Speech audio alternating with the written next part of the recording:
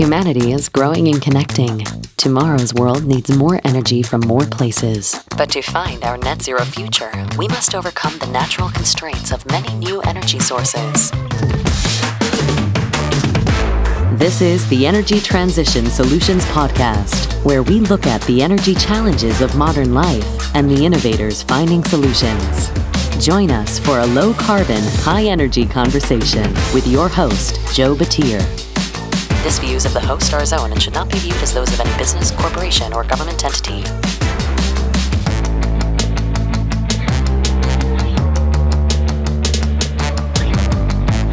Hello, and welcome to the Energy Transition Solutions Podcast brought to you by AWS Energy. I'm your host, Joe Batir. This is the show where we bring you low-carbon, high-energy stories from the people solving the energy challenges of modern life. I am here today with Jordan Driskell. Most importantly, he is the host of the OGGN Geopolitics podcast. He also has a day job that I will let him talk about. It has something to do with finances and money. So I'm having Jordan on because as we talk about energy transition on this show, there's always these great new technology solutions being announced and being highlighted on the show. But it seems like the conversation always comes back to a few key challenges, those being regulations and money. So having Jordan on, who deals with both regulations and money, talks about it on his show, I couldn't think of anybody better to sit here and discuss with, commiserate with, maybe solve the world's challenges with. So, Jordan, thank you for joining me on the show today. I guess if you want to give yourself a few seconds to say who you are, what you do, I think now is a good time. Before you talk, please remember my show is a clean show, so try to keep it. Yes. Keep it for the children. We're gonna keep what PG. PG would be good. Yeah. Yes. PG. Yeah, so yes, I'm the host of the what I like to call the inappropriately named oil and gas geopolitics show because I love all my ratings because they all say very kind things. Oh, we love the show, but they're all like, it's very loosely oil and gas. It's really like just whatever it is you feel like doing a sermon on any given day, and that's true. But also, it's a free speech zone. I swear quite a lot over there. So yeah, that's I have to play by Joe's rules over Mine here. isn't so much free speech. Mine is more clean speech. But I'll still let you talk about kind of whatever you want, except I'm going to give you questions. Please do, yes. So I've actually said this on my show about your show, Joe. I've said if you want an intelligent show, you should go listen to Joe's show. If you want a witty show, then this is the one for you over here at Geopolitics. But if you want intelligence, Joe's the guy you want. Well, I know that is the way that you advertise your show, that it's more witty and fun and exciting. I think hopefully we don't ruin your viewer base here because we are going to bring some intelligence into the conversation and we may break some boundaries. Listen, you're going to get. We are. I'm going to get you the Driskell bump. That's the extra 15 listeners from my show that are coming over. Absolutely. Well, I wanted to start with, as we talk about this, first let's lay down energy transition, because energy transition is this big term and it really kind of means something different to almost everybody. So that the audience has a standard by which they're listening to this show, let's get your definition of energy transition. Okay. In my mind, and I don't profess to be an expert on energy transition or much of anything really, but to my mind, energy transition, I would assume, is the process by which you move from non-renewable types of energy to more renewable and sustainable types of energy. I mean, that's it as condensed down as I think it is. Now, I kind of think the reality of it is, and I could go on way more of a rabbit hole than you want me to, but I kind of think, to my mind personally, the real thing with energy transition is going to be technology. I don't think the stuff we have today is the stuff that's really going to do the trick. I don't think solar is going to be I mean, I think it's all good. I think it's good we have it. I think we've got, that's all good stuff. But I think the real thing that's going to move us to whatever the phase is after the hydrocarbon phase, it's not what we have today. I think it's going to be fusion or something to that effect. Sort of that's what I think. Yeah, I think that's a good thing to highlight, and starting off with the conversation being energy transition is really moving into a more diversified energy space, more market share being in those lower carbon and renewable energies. And that's kind of the definition I like to go with on here. And that's what we're moving forward with. I like to say, and I don't know if I've said it on the show itself recently, but I'm trying to answer this big question recently of how do we have abundant, reliable, resilient, cheap, cost-effective power? How do we have that drives our modern life and lets us live with the creature comforts we have, while also being good stewards of the environment, while we can also find ways to reduce our environmental footprint, either reducing carbon emissions, reducing methane emissions, maybe doing more with less.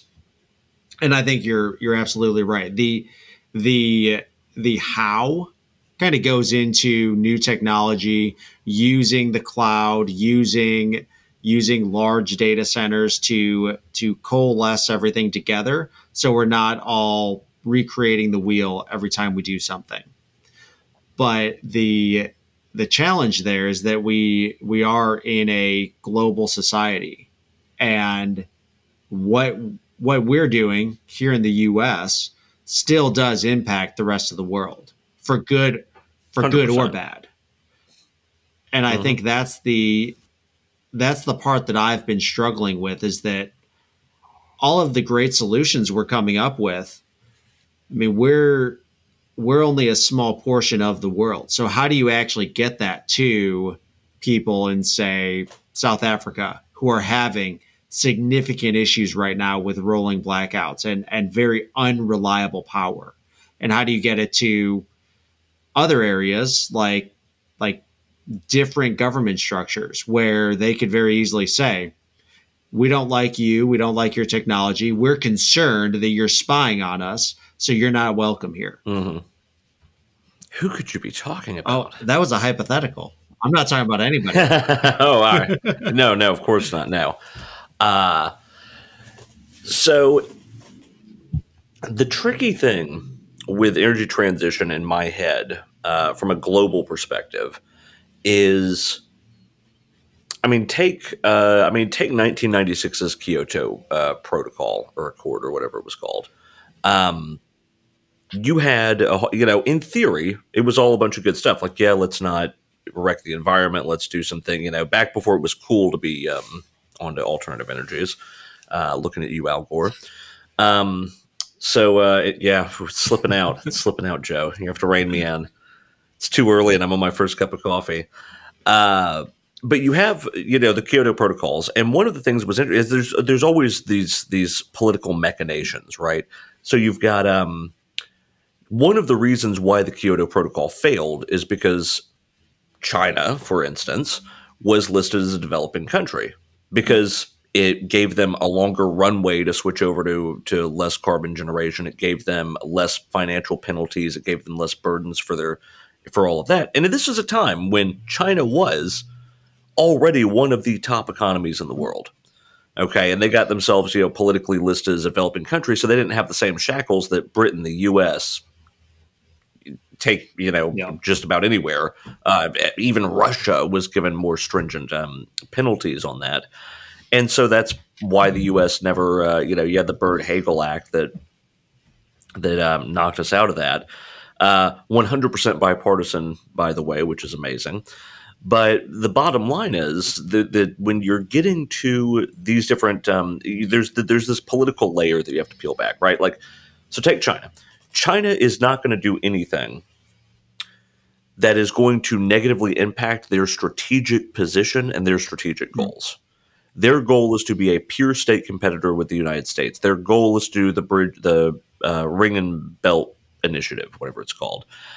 Their goal is to reduce their reliance on the Strait of Malacca and to have more access to the Pacific Ocean, which they're pretty boxed in between Australia and Japan and all that, Taiwan and all those things.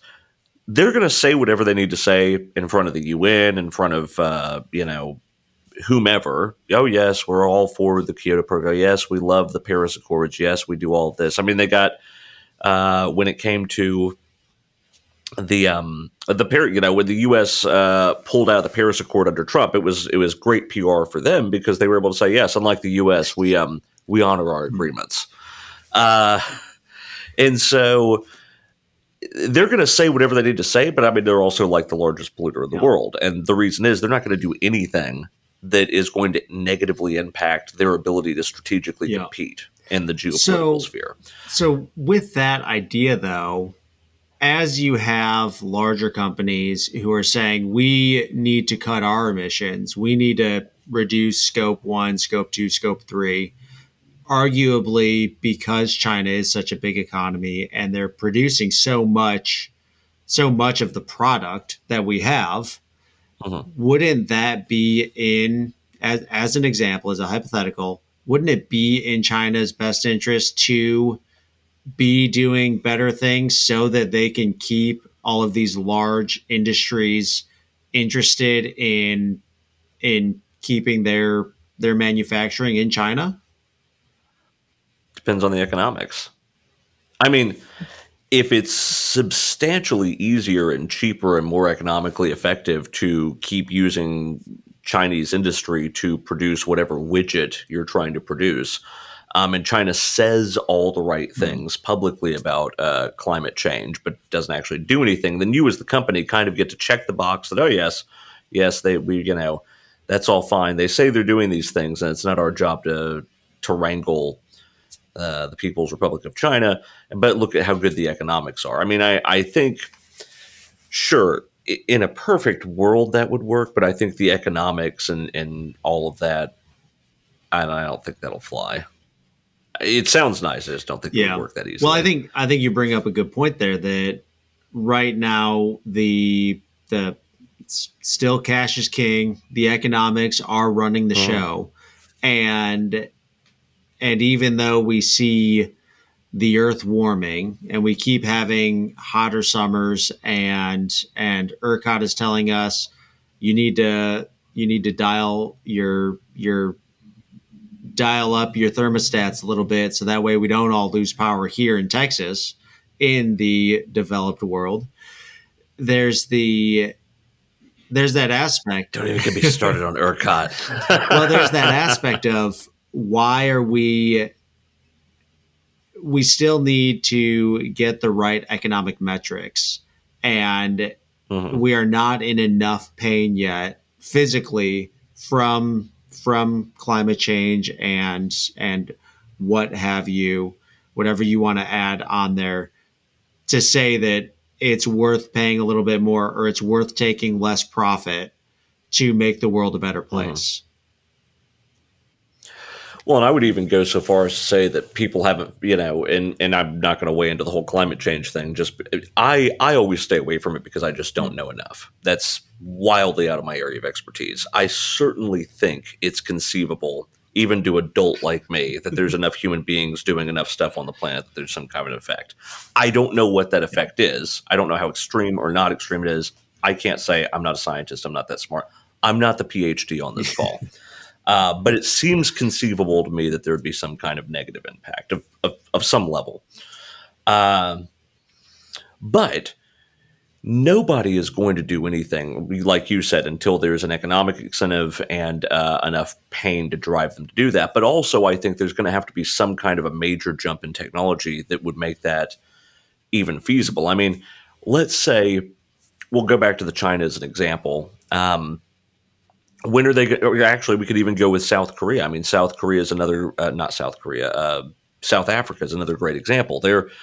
85% of their energy generation is based on coal, and publicly they've made huge promises to the UN and all these environmental groups that they're transitioning by 2050 or 2030 or whenever it is they're going to do this. But the reality of it is they're exactly this much closer, zero, to actually getting transition to anything. And the reason is that there's a huge amount of corruption. There's a huge amount of graft. I did a whole show on this actually. You've got literal bandit coal mines they've opened up.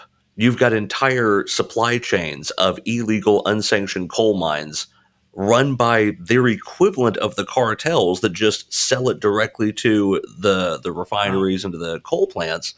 There is too much money being made by too many people in that country illegally, untaxed, that they are not interested in getting off coal. And how do you crack that nutshell? Well, the only way that I can see you can do it is you have to have something groundbreaking in terms of technology that can actually make that no longer as viable. And you also have to have a government that's willing to crack down on the corruption. Again, the South Korean government South Africa 20 years ago said that they were South African. Yes, sorry. Listen, if you heard it here, you heard it wrong.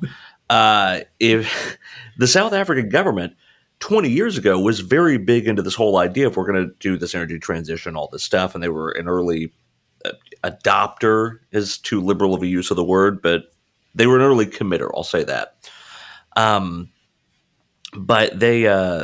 But once it became apparent how much money there was in the illicit coal, and you start getting parliament members getting paid off and all this sort of thing, I mean, they still say all the words, they still check all the boxes with oh yeah, we're definitely doing this, we definitely care. But the reality is they will not touch ESCOM, and they will not touch the criminal element that's doing all the stuff with the coal plants. So I mean, we could talk all day long about what the U.S. can do, what France, what the U.K. can do, what Russia could do. I mean, even what China could do. And admittedly, those are your big actors. But there's a whole segment of the world that how do you even crack that nutshell? Like the South Africas, like the North Koreas. I mean, really even like the Chinas. I mean, China, again, they're not going to disadvantage themselves in a pure state competition. Yeah. Yeah. It's interesting that the technology component is so fascinating, and we've got so much interesting stuff coming to the market, but the regulation side of it and the nation states and where and how they want to approach it is ultimately it's a significant component where they can enable or disable any type of growth. I think another example, and I'd be curious to get your take on this. So this show is going to air probably October 10th. I'll just be getting back from Abu Dhabi. From ADIPEC, one of the largest oil and gas conferences in the world, in a very unique part of the world. That is also where I think maybe while this is airing, COP 28 or 27 or one of the COPs is occurring in that same area. And so all that to say, the Middle East #energy transition. The Middle East is they are very much talking about it, and they are promoting it and actively working towards trying to do energy transition. And you know why, though? No, why? Tell me. Come on, Joe. You got this. You got this, baby. Come on. Because of climate change? No, they don't care about it. They're living in a desert. What else could possibly happen to them? Like, their climate changed a long time ago. They're screwed. It's not going to matter anymore. No, I mean, they can read the writing on the wall. They can read the writing that there's only so many proven reserves. These are countries that float on a glut of oil-soaked riches, and they know that the clock is ticking on how long they're going to be in power. Saudi Arabia, the UAE, Qatar are relatively small, comparatively unpopulated nations in a part of the world that literally no one would care about if it weren't for oil. the whole reason they're pushing, and they have hugely subsidized economies, right? Education and all the things, and we've got money to build islands, and we can do crazy nonsense. It's a good thing this will drop after I'm already back. Good looking out, Joe. So they've got these hugely subsidized economies and these hugely, take Saudi Arabia. I mean, they're buying billions upon billions of dollars of U.S. weaponry for their military. How are they affording that? It's not on their agricultural basis. It's not their tourism that's getting them across the line financially. No, it's because they got lots of oil. That's what it is. That's the only thing that keeps a lot of these places relevant. No one would care if it weren't for the oil. They know this, so they've got to figure out a way to stair-step themselves into something else before the party stops. Yeah, that is what I was thinking. I think it's I knew you had it. It's interesting that they are willing to make that forward push, and it's almost because they can. They have a single voice that they can talk with and say, "This is what we're going to do."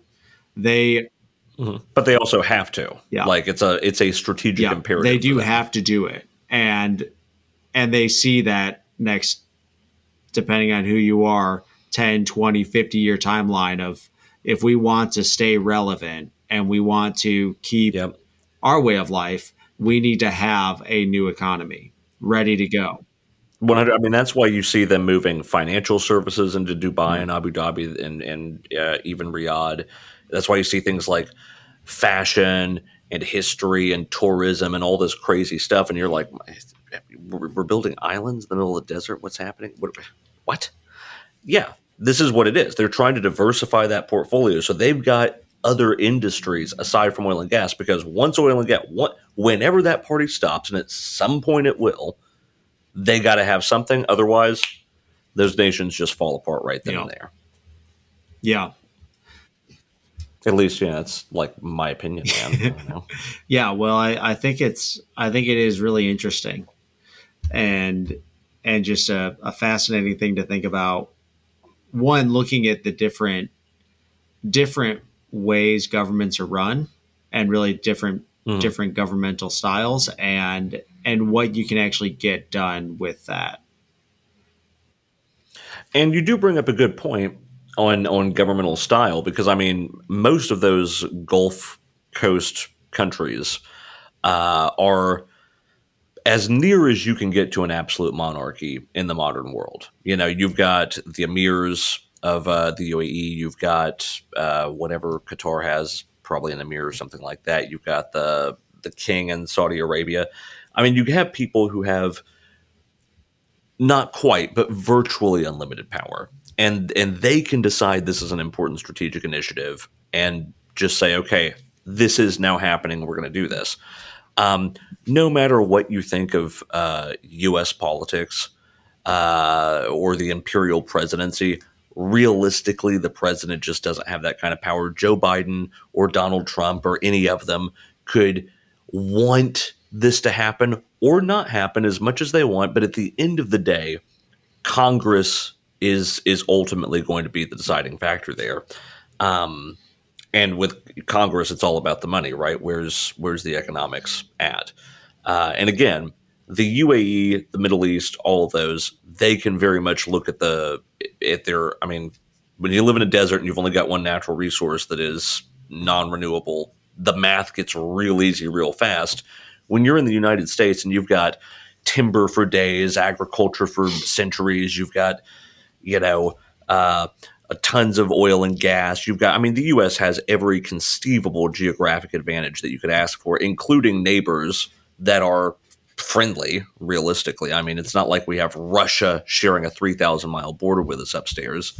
And so we have every conceivable advantage, but that also puts us in a position where it makes it very easy for us to go, we're too comfortable. We'll deal with this when we feel it. We're too comfortable. We're too comfortable. Maybe we do need to turn up our thermostats just a little bit, so that way we can feel that discomfort. No, that's over the line. Okay, Joe, I will not. I deal with pain very well. I don't deal with discomfort. And 2 degrees more, over the line. Yeah, I guess maybe for you. Although You deal with discomfort every day living where you live. I mean, it's not bad out here. I'm only like a couple hours from Hey, you. Dallas is beautiful and lovely all year. It's fine. Your traffic's outrageous. Your cost of living's too high. Your people are, it's Dallas, man. I don't Well, know. Get me out here where I've got lots of land and, I've got my little McMansion on the edge of town. That's what I need. well, good, good. We don't have to get into Texas politics. Or maybe we do need to get into Texas politics. Why not? Sure. I don't pay as much attention to Texas politics as I do the global stuff. I'm actually pretty. I'm astonishingly underinformed on what's happening locally. I have no clue what's happening in the city. I have no clue what's happening in the state. If it's not national or extra national, I can't tell you anything that's going on. Interesting. Well, I think it. Yeah. When we look at locally, and I also don't know too much about Texas, but I'm going to make correlations to California. You can see with California things like the duck curve, where you've got excessive oversupply of energy during the middle of the day because of all of the PV. And that is like the big problem or the challenge that we see with a fast energy transition. But you also see a lot of, I would argue, a lot of good or economy aside and other large social issues aside. You can see a cleaning up of the environment. You can see cars that are getting good gas mileage and are not polluting as much. So you can see changes, and we almost have this. What people have talked about is almost a trickle down from the West Coast, where California put something in place that is a environmental policy, and eventually other places adopt it. And from an environmental standpoint, California is very clean. So I'm curious, when we look at something like that, I guess there's two ideas there. One of like, is that do you see something like that kind of on a global scale where there is one small player who can make change and that initiates change everywhere else because of the value and the positive improvements? And then after that, we can talk about the social. I'll let you answer that though, because you're thinking. So, I think that's a good question. So, for instance, I'm going to say you want a real spicy take here that you never thought you would hear from me. You're going to say you like California, aren't you? That is spicy. I mean, I like visiting some parts of California. I would never live there. Their tax rate's outrageous, and I'm avaricious. I like my money. But anyway, no. Here's my spicy take. This might be off the rails. Probably one of the individuals who's done the absolute most to increase energy. I don't know if I would say to increase energy emissions reductions laws in this country. Brace yourself. Is Donald Trump.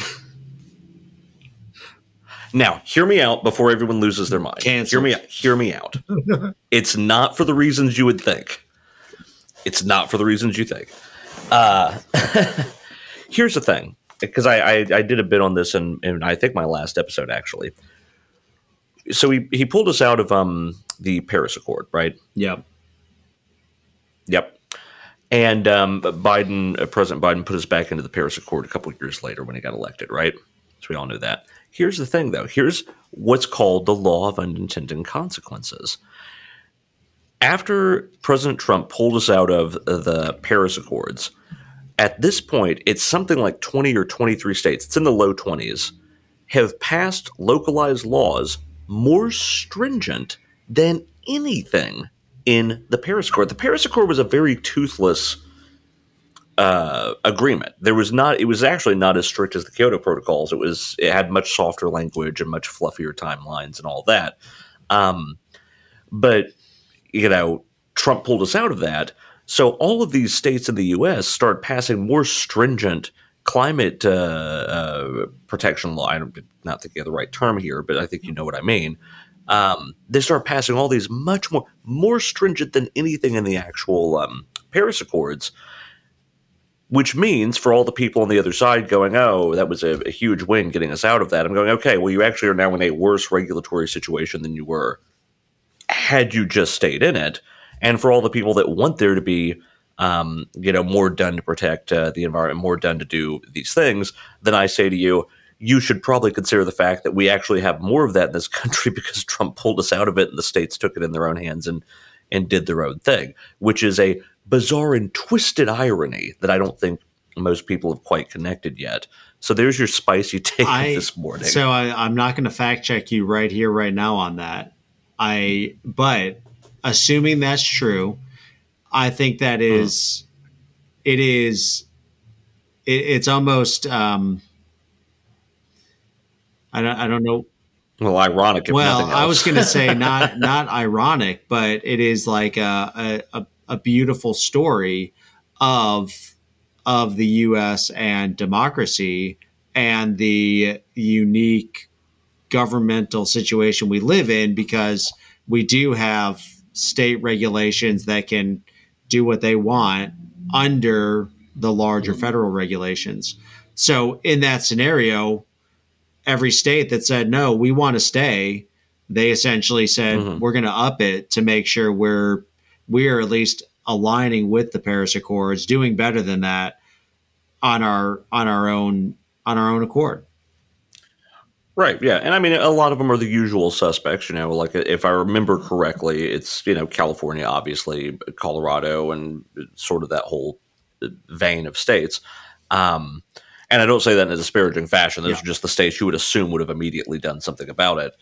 But it does, I think it's less about like one person doing something, maybe, and more of just what are the unintended consequences that are going to ripple out from this. I mean, everything has second, third order effects that you can't really anticipate. And so anyway, I know that was a long-winded answer to your question that went in a direction you weren't expecting, but I hopefully got a chuckle out of you and dropped a little piece of a historical trivia. Yeah, well, I think it is a good point, and it kind of goes to that larger discussion of where we were starting is California a leader helping change the U.S. or change the world, pushing lower carbon solutions and a lower carbon society. But what you're really saying, if I'm hearing you correctly, is that one big large action ultimately does impact and drive multiple actions across the board. So right now, for good or ill, but there will be ripple effects from all of these things, and they're not always predictable. I mean, you can take the Trump Paris Accord anecdote. You would not have predicted that outcome, right? And I don't think most people have necessarily put that together. And I mean, listen, I'm not suggesting I'm not coming out one way or the other for any of these people. If you know anything about me, I'm very my own little direction over here. The very most independent, aggressively so. A sovereign citizen. No, I'm not quite there. But I don't know. It depends if I how my next tax round goes. Anyway, joking. But yeah, I mean it's there's all these unintended multiple order effects that you have to that you can't. I mean, again, veering off into geopolitics for a second, but it's like getting rid of Saddam Hussein. Saddam Hussein was a monster and a terrible person. He had a fantastic mustache, but that's about the only nice thing you could say about the guy. I actually have a nickname on him on my show, but I can't say it here. So anyway, but Saddam Hussein, I think we all know, terrible guy. Great mustache, bad guy. Getting rid of him seemed like a no-brainer, right? Seemed like that was the obvious thing to do. But And I'm not saying there weren't some positives to that, but there were also a lot of other ripple effects that people didn't consider. One, destabilized the energy sector for all the obvious reasons. Two, it allowed Iran to actually export the Iranian Revolution to Syria, because there was now a land route that, Saddam had a very contentious relationship with Iran, so he acted like a direct counterbalance to Iran in the Middle East. And you'll notice that the majority of our real problems with Iran, the real threat, didn't come until there was no more Saddam. And the reason is there was no longer a strong, aggressive leader who would do something to check Iran. And then once he was gone, Iran started just doing whatever it is they wanted to do. It's the first time they successfully exported their revolution to another country, started doing more military stuff, started getting into it over Yemen with Saudi Arabia, all these things. And again, you got rid of Saddam Hussein, but you now have enabled Iran to start misbehaving and doing all that stuff. So, and again, I'm not saying we shouldn't have done it or he was a good guy, or don't mistake me, but there's unintended consequences to getting rid of this guy, right? For instance, now there's nobody in competition with Tom Selleck for who has the best mustache. There's just things that there's no more check and balance on. Yep.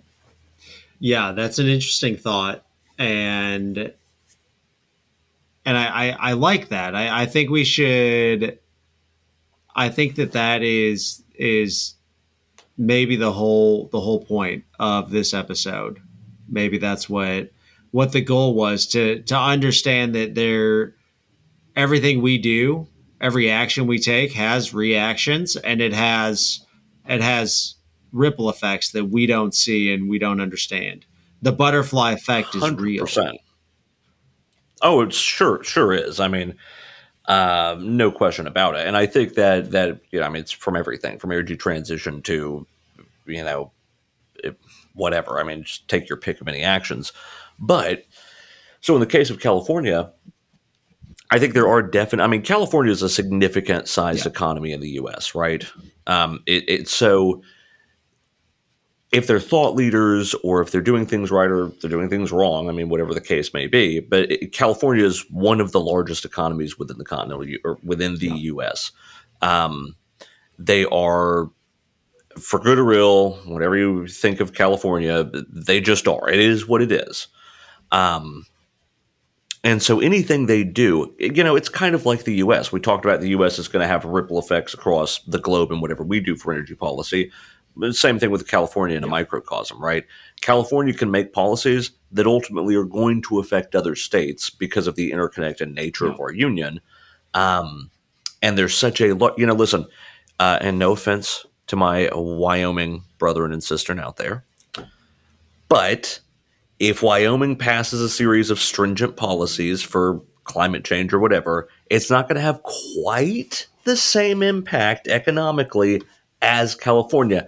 Let's just be fair. They're two different things. Wyoming is very, very pretty. There's also like 500,000 of you there. There's, I don't know how many people are in California. A 50 lot. million. Who knows?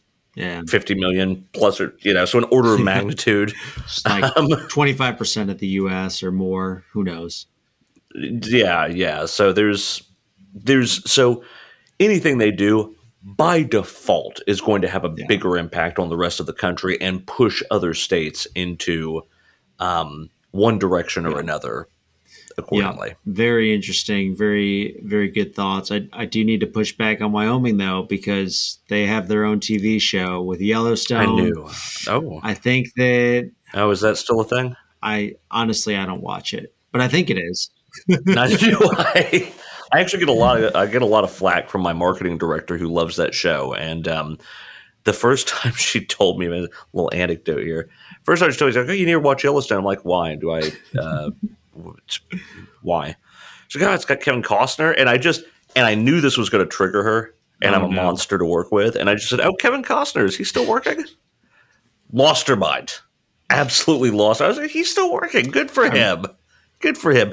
He was in that movie, The Postman, was it? I ironically, I said something very similar last night. I was watching Survivor. I'm one of those guys. I'm a Survivor fan, and they had advertisements for Yellowstone. I'm like, I'm glad Kevin got a good, well, stable paying job because I like him. I like him. He Yeah, could go like places. he's a good, solid human, and I'm glad that he landed on Yeah. a long show that portrays him as a cowboy. Because don't we all want to be cowboys? Yeah, Yeah, kind of maybe I could, something, maybe some aspect yeah, of cowboyism. Yeah, yeah, I would be. I always lean more Jedi myself, but then I think the first time I run into a line at Starbucks, I'm going right to the dark side. Like anybody that knows me knows I wouldn't last. I'd be I'm sure there's some things about the cowboy life you like. Maybe probably the the saloons. I saloons, like the idea of open saloons. fires. Uh, Open firearms. I love my Yeah, firearms. yeah, I could get behind yeah. that. There's plenty of good things out there. Well, See, yeah, yeah, we can make do. I think I want to start wrapping it up, mostly because I do have another appointment, but I also want to get to the final questions because I think these are the Yes, ones that everybody likes, and I think you're going to have a good kick out of them. So that let's first do it. question being, what is a favorite book of yours that you would recommend?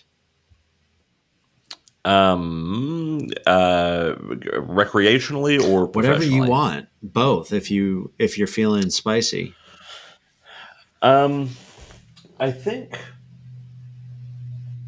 professionally, this one's quite good. I just read it a couple months ago, and I think it's good. I had to wheel over to my bookshelf. Never Split the Difference. Chris Voss is about a negotiation. I think it's quite good. He's a former FBI hostage. I thought it was a good book. So I would say that right now. My book list changes professionally. I think my professional book list is whatever the last book I read is my favorite, and so this quarter that's the one. Recreationally, I'm a complete and total nerd, so anything that involves outer space or swords and magic is kind of my jam. Or anything humorous. I pretty much read either political satire, obviously, or I read a lot of just total escapism, nerd stuff. But I don't know that I have a favorite recreationally.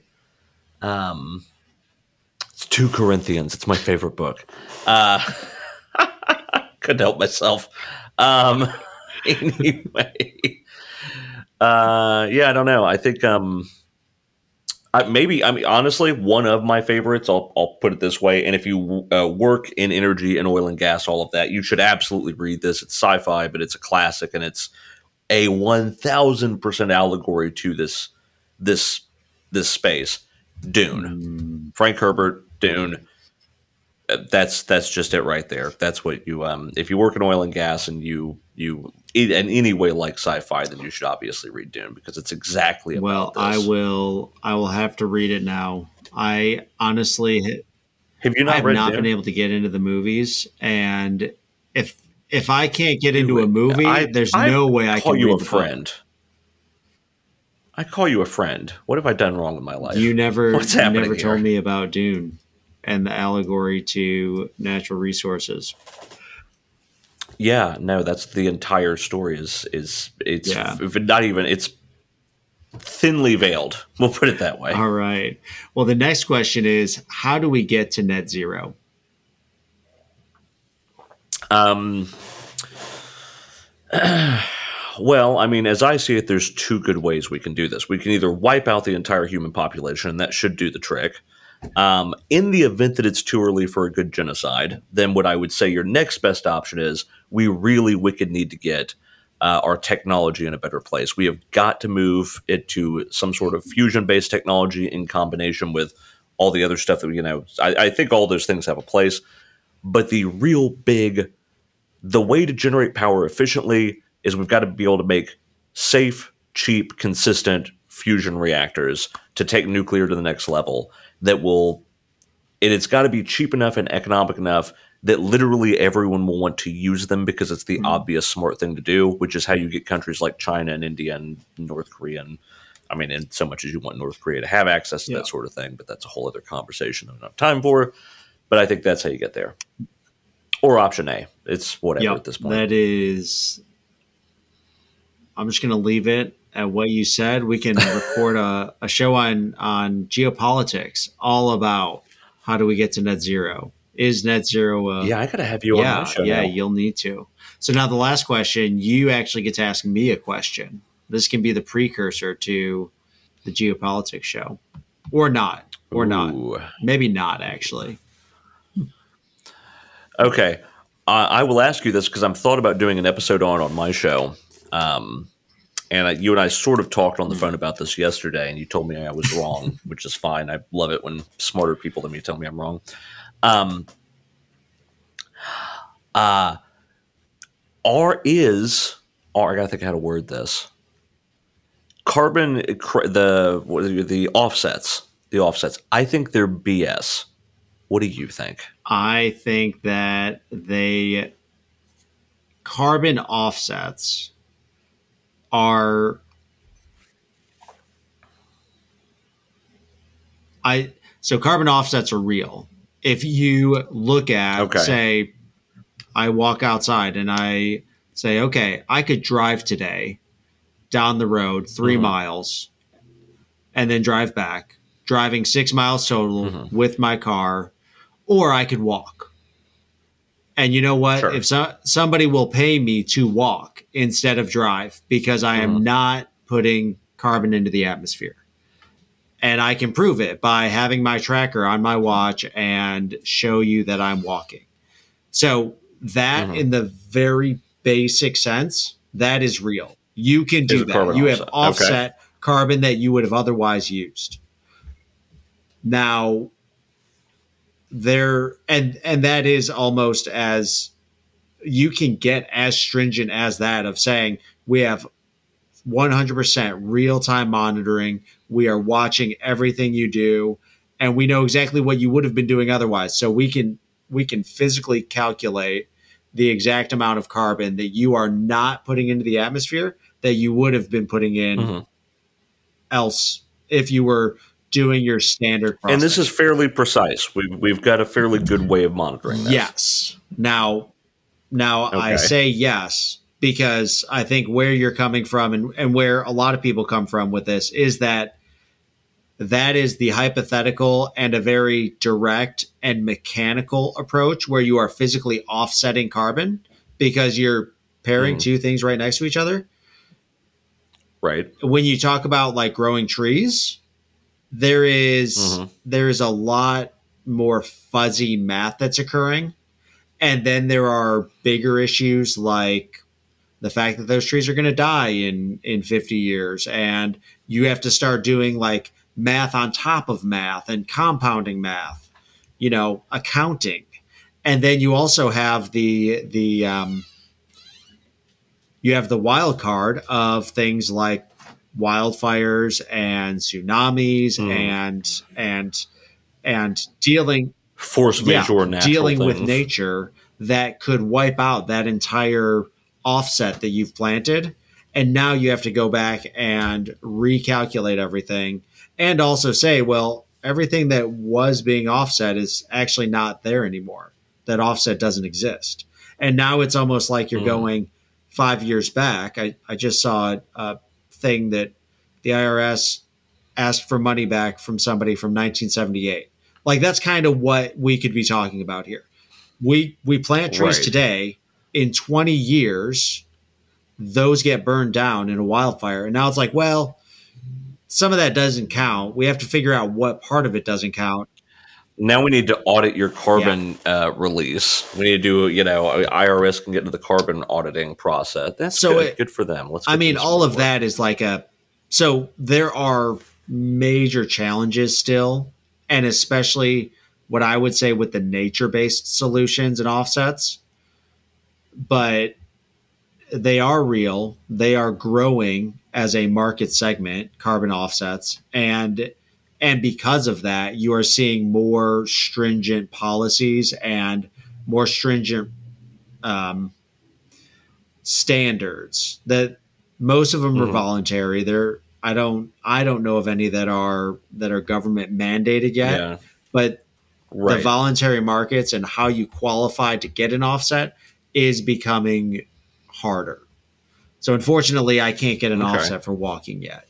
But once I can, You wait until I release Driskell offset solutions, and then I'll be able to issue you an indulgence for your carbon. Perfect. That is going to be exactly what I want. Well, Jordan, thank you so much for taking the time to be on the show. Safe travels to Adapec. And Thank you, sir. And thank you for having me. It was an absolute pleasure. I always love the times I get to talk to you, so it's always a treat. We just recorded this absolutely. one. Well, before we sign off, is there anything else you'd like to say? No, I think I guess I should plug my show, Oil and Gas Geopolitics. If you would like to listen to a witty, occasionally informative show that's a little bit more R-rated than this one, by all means, check it out, and you'll have a few chuckles in there along the way. All right. Well, Jordan, thank you for being on the show. And thank you, everyone, for joining us on this episode of the Energy Transition Solutions Podcast. If you're enjoying this show, share it with a friend and leave a review telling me what you're enjoying most or what you'd like to hear more of.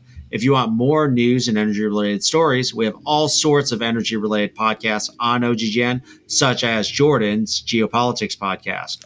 You can find those by connecting with us on LinkedIn or visiting oggn.com. If you're into stickers, I have a way you can get some from us. Go to my show notes, click on the one question survey link, fill it out, and then somebody will send you stickers. Finally, if you have any questions, comments, corrections, or have a story that you would like to share, send me an email. That email address is joe.batir@oggn.com. If you don't use email, find me on LinkedIn. And until next time, remember to keep it low carbon and high energy. Join us again next week for another low-carbon, high-energy story on the Energy Transition Solutions Podcast, a production of the Oil and Gas Global Network. Learn more at oggn.com.